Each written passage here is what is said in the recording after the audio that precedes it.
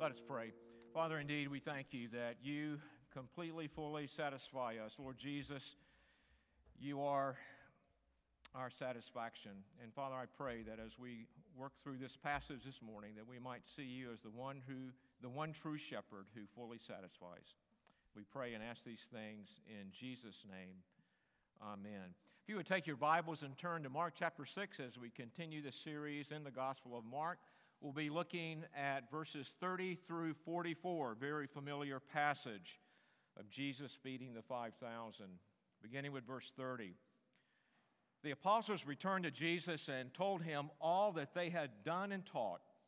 And he said to them, "Come away by yourself to a desolate place and rest a while." For many were coming and going, and they had no leisure even to eat. And they went away in the boat to a desolate place by themselves.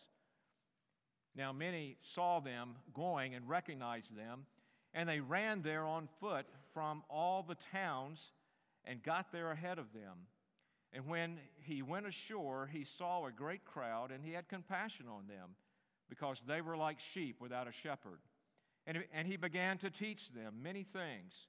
And when it grew late, his disciples came to him and said, "This is a desolate place, and the hour is now late. Send them away to go into the surrounding countryside and villages and buy themselves something to eat." But he answered them, "You give them something to eat." And they said to him, "Shall we go and buy 200 denarii worth of bread and give it to them to eat?" And he said to them, "How many loaves do you have? Go and see." And when they had found out, they said, 5 and 2 fish. Then he commanded them all to sit down in groups on the green grass. So they sat down in groups by hundreds and by 50s. And taking the 5 loaves and 2 fish, he looked up to heaven and said a blessing and broke the loaves and gave them to the disciples to set before the people. And he divided the 2 fish among them all. And they all ate and were satisfied. And they took up 12 baskets full of broken pieces and of the fish. And those who ate the loaves were 5,000 men. This is the word of the Lord. You may be seated. What do you need? This is a question that is commonly asked and a question we commonly are asked. The answer depends on the circumstances. We may need a meal, we may need money, we may need a ride, we may need a place to stay, we may need good, godly counsel, or we may need a shoulder to cry on. In today's passage, Mark answers this question in a universal and definitive way. What we need above everything else, what we need 24 hours a day, 7 days a week, regardless of the circumstances, is the one true shepherd who gives us rest, who shows us compassion, and who makes provision for our full satisfaction. First, Jesus gave the apostles rest. Look at verses 31 through 32 of the passage that we read. The 12 apostles needed to come away and rest a while with Jesus, the one true shepherd, and so do we.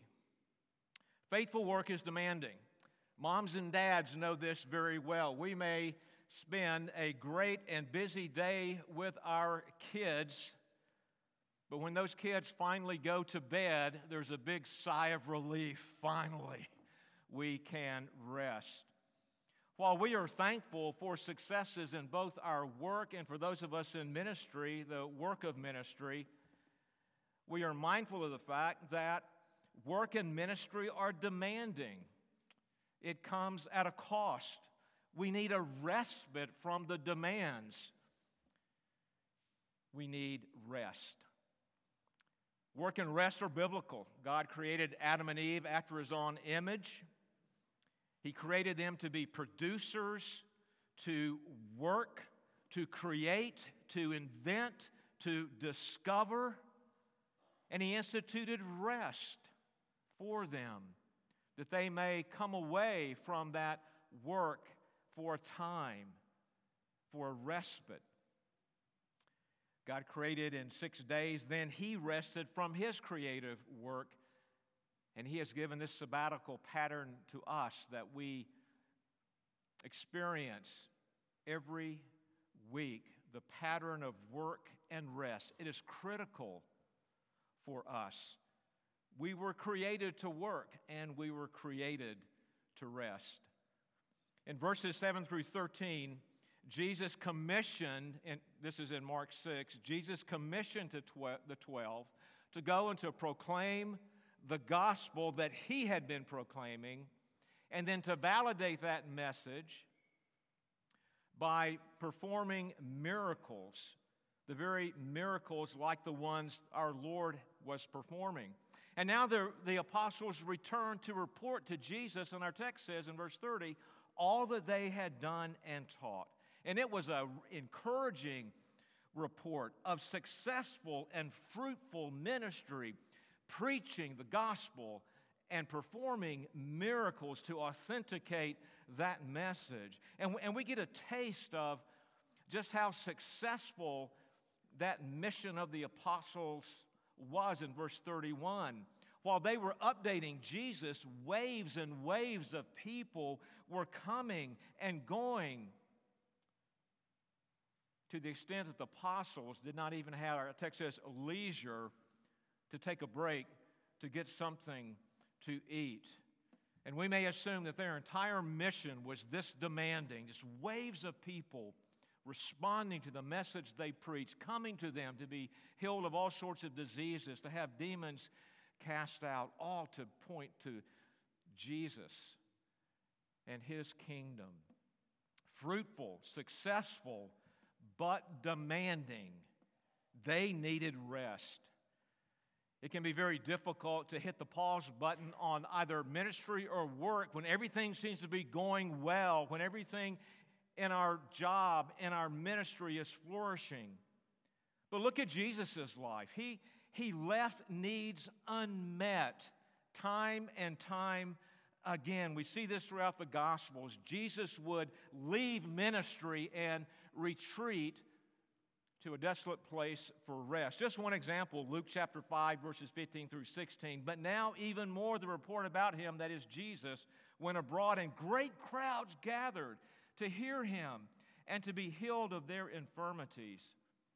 But He would withdraw to desolate places and pray. Now Jesus said to the 12, come away by yourselves to a desolate place and rest a while, in verse 31. Their destination, Mark doesn't give, but Luke does. In Luke chapter 9 and verse 10, it is a small town, Bethsaida, that they would go to a desolate place in the vicinity of this small town. Bethsaida is on the northeast shore of the Sea of Galilee, just where the Jordan River flows into the sea from the north. And the easiest and most direct route to Bethsaida for Jesus and the 12 was by boat.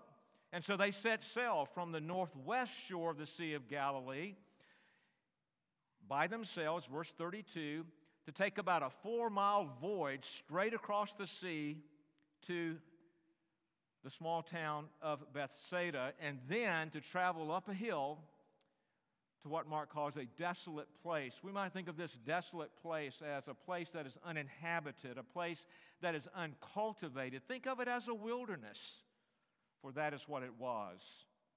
Well, why? Why would Jesus call them to go to such a wilderness place? Surely there were places where they could get away from the people where they were. The obvious answer is they did need rest from the demands of ministry, but I think there's a more profound reason than that. Throughout the Gospel of Mark, we see a theme popping up, or at least echoes of this theme, time and time again, and it's the wilderness motif. The Gospel begins with John the Baptist's ministry a voice of one crying in the wilderness. Just in the first few verses of the gospel, we find this account. And then Jesus was baptized by John and tempted by Satan in the wilderness. In places like Mark chapter 2 and verse 45, we find, again, Mark telling us about Jesus going to desolate places as a retreat to pray, to rest. One of the themes of Scripture, the whole of Scripture, is God providing rest for His people in wilderness places. Moses and his assistant Joshua led the people of Israel into the wilderness, that Exodus generation, and what was promised to them? Rest in the land of Canaan. Joshua chapter 1 verse 13, remember the word that Moses, the servant of the Lord, commanded you, saying, the Lord your God is providing you a place of rest and will give you this land. But not only the Exodus generation, the exile generation was promised rest as well. We look at passages like Jeremiah 31 and verse 2, where those exiles coming from Babylon are promised rest in the wilderness. Thus says the Lord, the people who survived the sword found grace in the wilderness when Israel sought for rest. Here we find God transforming the wilderness to give rest to His covenant people.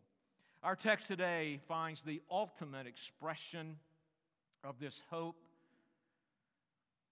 of the Exodus and the exile generations in Jesus. Mark seems to be pointing to Jesus as a new Moses, a greater Moses, who gathers his apostles and his people in the wilderness in a new sort of exodus, that they might find rest and ultimately find rest in heaven itself, to which the promised land pointed. In the desolate place, the wilderness, Jesus, the one shepherd, the one true shepherd, gives rest to His people. Many of us are weary because of work, ministry, and life being a drudgery. Some of us may be weary because of the demands and the success and the fruitfulness of work and ministry. But regardless of the cause of our weariness, it points to the fact that we need rest, the rest that only the one true shepherd can provide. Jesus said in Matthew chapter 11, come to me, all you who labor and are heavy laden, and I will give you rest. Do you need rest today? This rest may look like what we're doing right now, observing the Christian Sabbath according to the commandment, the fourth commandment. So rest may look like coming away and rest a while in worship, coming away and rest a while in observing the Sabbath day, one of 7, the Lord's Day, the first day of the week. But finding this rest, coming away and resting a while, may look like something that every believer should be committed to every day, daily communion with Jesus, where we retreat to a desolate place, as it were, a place of solitude, a place where we can commune with our Savior, where we can read His Word, where we can pray and commune with Him in prayer and meditate upon Him. The 12 needed to come away and rest a while. And they needed to come away and rest a while with Jesus, the one true shepherd, the only one who can give us the rest that we need. And we need that rest as well. Second, Jesus had compassion on the crowd. Look at Mark chapter 6, verses 33 through 34. The great crowd needed the compassion of the one true shepherd, and so do we. Likely you have experienced days when you've been so busy, the demands of work or ministry or the demands of the family have been such that maybe you could only unplug and rest for just a brief moment. And then before you know it, the assignments, the demands start coming at you again. You need rest, but sometimes rest is very short-lived. The 12 experienced rest, but it was very short-lived. So who got there first? The boat or the crowd? So you look at verse 33. It appears to support the view that the crowd beat the boat to Bethsaida. However, in the other Gospels, Matthew, Luke, and John, it's pretty clear that Jesus and the disciples arrived at their destination first, journeyed up the hill to this desolate place in the vicinity of Bethsaida, and then later, after the crowd got there, Jesus saw them and went ashore. Mark does not contradict the other Gospels. The notion in verse 33, or the notation in verse 33, is best understood as the crowd that gathered from all the towns recognized Jesus and the disciples as they were out in the boat sailing. And so they started off on foot following them. As they were voyaging on the Sea of Galilee, the crowd was journeying on foot.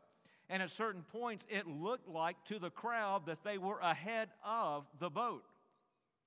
But since the boat was going only about 4 miles, the crowd probably had a journey on foot more like 10 miles. And not only that, but they would reach a point where they would have to cross the Jordan River.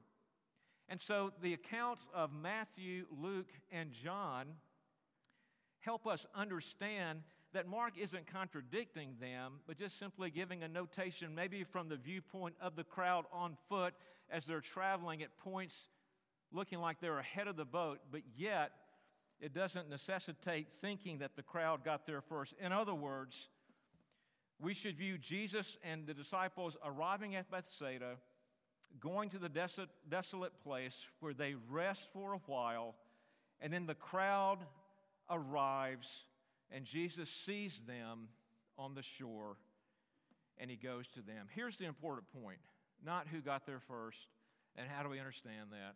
I think the Gospels do not contradict one another here, but the point is this, that the disciples rested, but only for a short time. Doesn't life feel like that?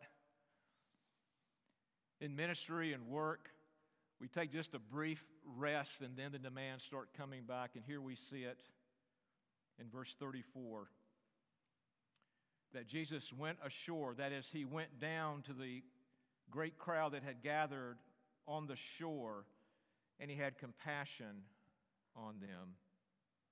You know, we encounter Jesus having compassion throughout the Gospels. In fact, Jesus tells a parable about a father having compassion, and I would submit to you that Jesus is helping us understand his compassion. Very familiar parable, the parable of the prodigal son. In Luke chapter 15, verse 20, we'll get to that in just a moment, but you may remember the story. The younger son comes to his father, says, "Father, give me my inheritance." The father heard that as, I guess this son wants me dead. But the father gave him the inheritance that he would get. And the younger son, the prodigal son, went off and completely wasted it, squandered it in prodigal living. And he hit rock bottom. He found himself desiring the empty pods from which the pigs had eaten. That just illustrates just how low this young man fell. He rejected his father, but he came to his senses and said, "You know what?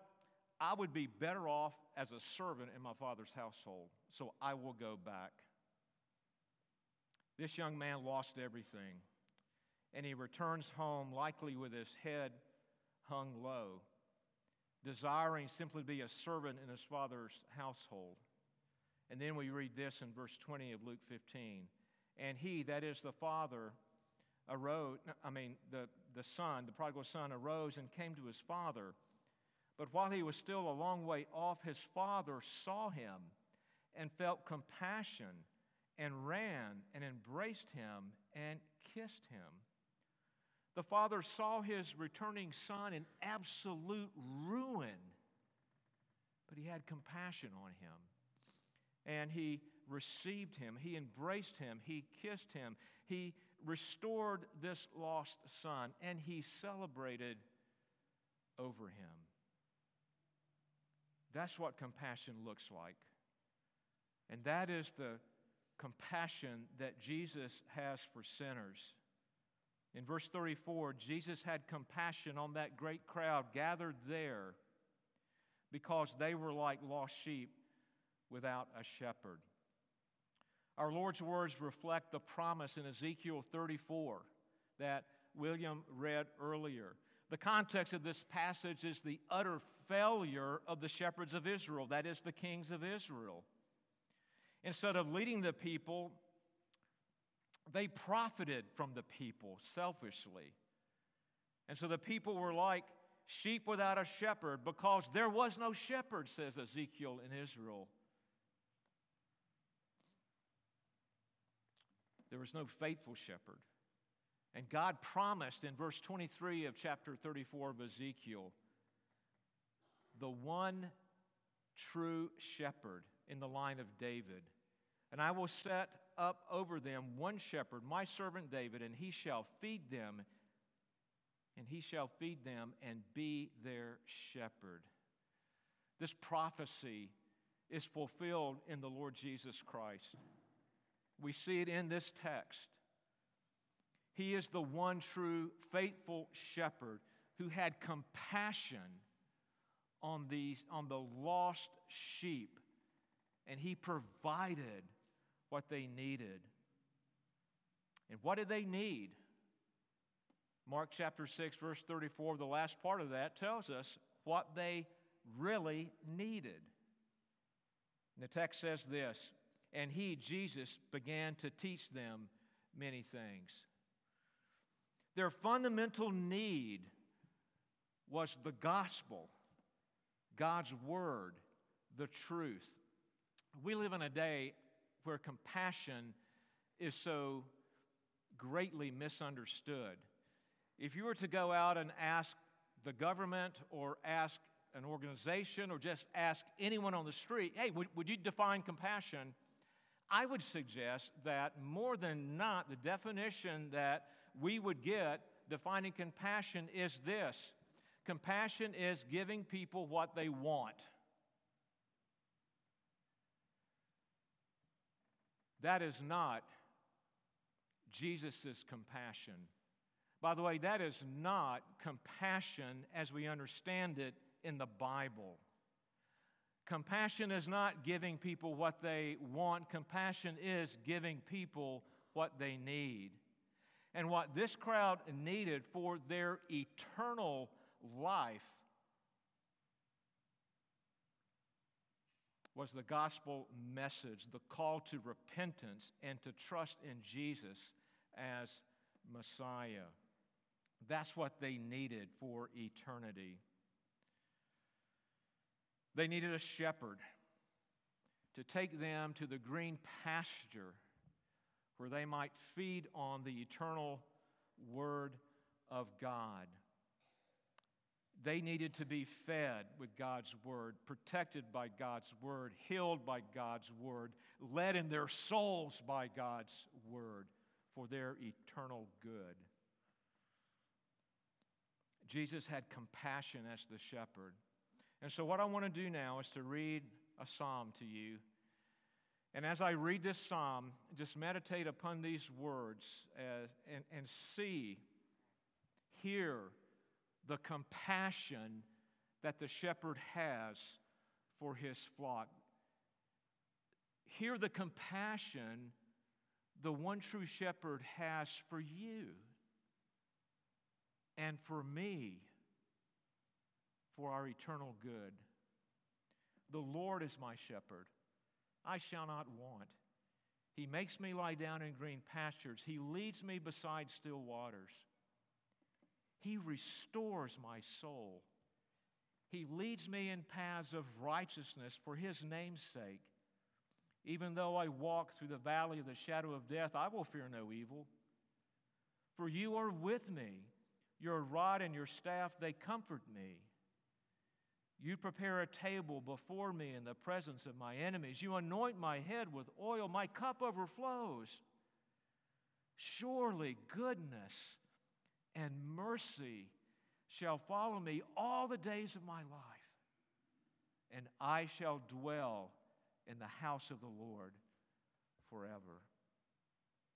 That crowd needed the one true shepherd to show them compassion.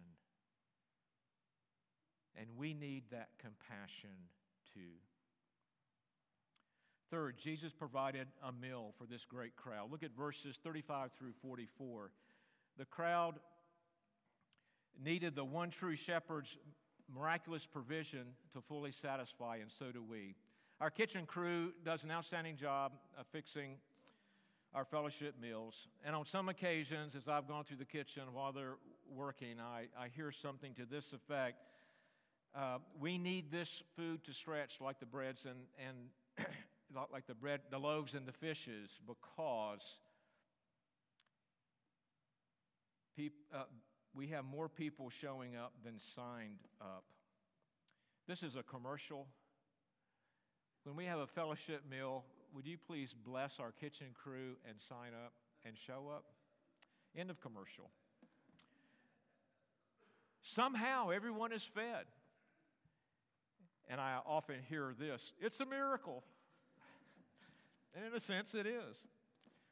Mark makes it clear this provision of food is from the hands of Jesus, a true miracle. Look at verses 35 through 36. Jesus taught until it was late. The disciples came to Jesus and asked Him to send the crowd away into the villages for food. Everyone was hungry because this was a desolate place and there's no McDonald's nearby.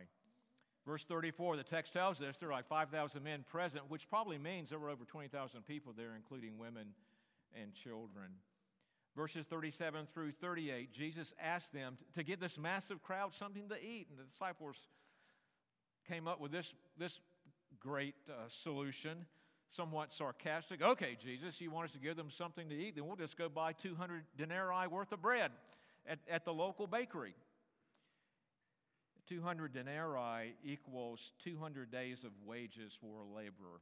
Obviously, Jesus knew they didn't have that money. They knew they didn't have that money. They knew they couldn't provide, somewhat sarcastic. Jesus asked them, well, then you go up in the crowd and determine how many loaves we have. And so they did. They determined 5 loaves and 2 dried fish. And Jesus came back, instructed them to sit down on the green grass on this slope there in the wilderness above Bethsaida, overlooking the Sea of Galilee. It's not unusual to find green slopes in the wilderness, especially after a rain. But this really points to the fact that Jesus, that Old Testament imagery of Jesus turning the wilderness into a place of life and refreshment for His people, a place of blessing. Dr. Lane sees this as an echo of what God did to that Exodus generation. So Jesus said, divide them up into groups of 100 and groups of 50. And think about how Israel, the tribes, were organized into groups as they were preparing to go into the wilderness on their way to the promised land. Again, an echo of that Exodus and that wilderness and that promise of rest that was given to that exiled generation.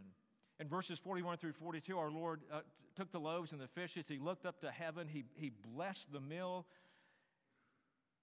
showing that meal providing for that crowd depended on God's power at work. And He broke the 5 loaves and set them before the people. He divided the 2 fishes and set them before the people. Jesus blessing and breaking and dividing that food points to the fact that he was the one at the center of this meal. He was the focal point. Just like God providing manna for Israel in the wilderness that sustained them on their journey to the promised land, that same power provided bread for this multitude from the hand of Jesus. And this miracle points to Jesus as the true bread. We think of John chapter 6, verse 31 through 35. Our fathers ate the manna in the wilderness, as it is written, He gave them bread from heaven to eat. Jesus then said to them, Truly, truly, I say to you, it was not Moses who gave you the bread from heaven, but my Father gives you the true bread from heaven. For the bread of God is He who comes down from heaven and gives life to the world. They said to Him, Sir, give us this bread always. And Jesus said to them, I am the bread of life. Whoever comes to me shall not hunger, and whoever believes in me shall never thirst. In verses 42 through 43, this provision in the wilderness, this bread that Jesus gave, pointing to His provision of Himself, fully satisfied the people. So plentiful was this meal that 12 baskets full of bread and fish were collected. And we must see Jesus as the one true shepherd who provides Himself as the true bread of life from heaven to fully satisfy His people. The miracle points to Jesus as God's provision. So what do you need? Mark answers this question in this way. Everyone needs the one true shepherd who gives rest, who shows compassion, and who provides the true bread from heaven, Jesus Himself, that fully satisfies. And how does the one true shepherd accomplish this rest, this compassion, this provision for God's people? Sacrifice. In John chapter 10, Jesus said this, I am the good shepherd. I know my own, and my own know me, just as the Father knows me, and I know the Father, and I lay down my life for the sheep. What do you need? Mark answers, we all need the one true shepherd who laid down His life for His sheep, that they might have rest, that they might receive His compassion, and that they might be fully satisfied with His bread for eternity. Jesus is who we need. And today, will you put your faith and trust in the one true shepherd, Jesus? And if you are already part of His flock, will you continue to trust Him? Jesus is the one true shepherd who gives us rest, who shows us compassion, who provides for everything we need to spend eternity as His flock in heaven. Let us pray. Father, we thank You for the Lord Jesus, our good shepherd, our one shepherd, our true shepherd. And we ask You, Lord, that You would cause us to seek Him, to trust Him, to find our satisfaction only in Him. And we pray this in Christ's name. Amen. Would you stand and take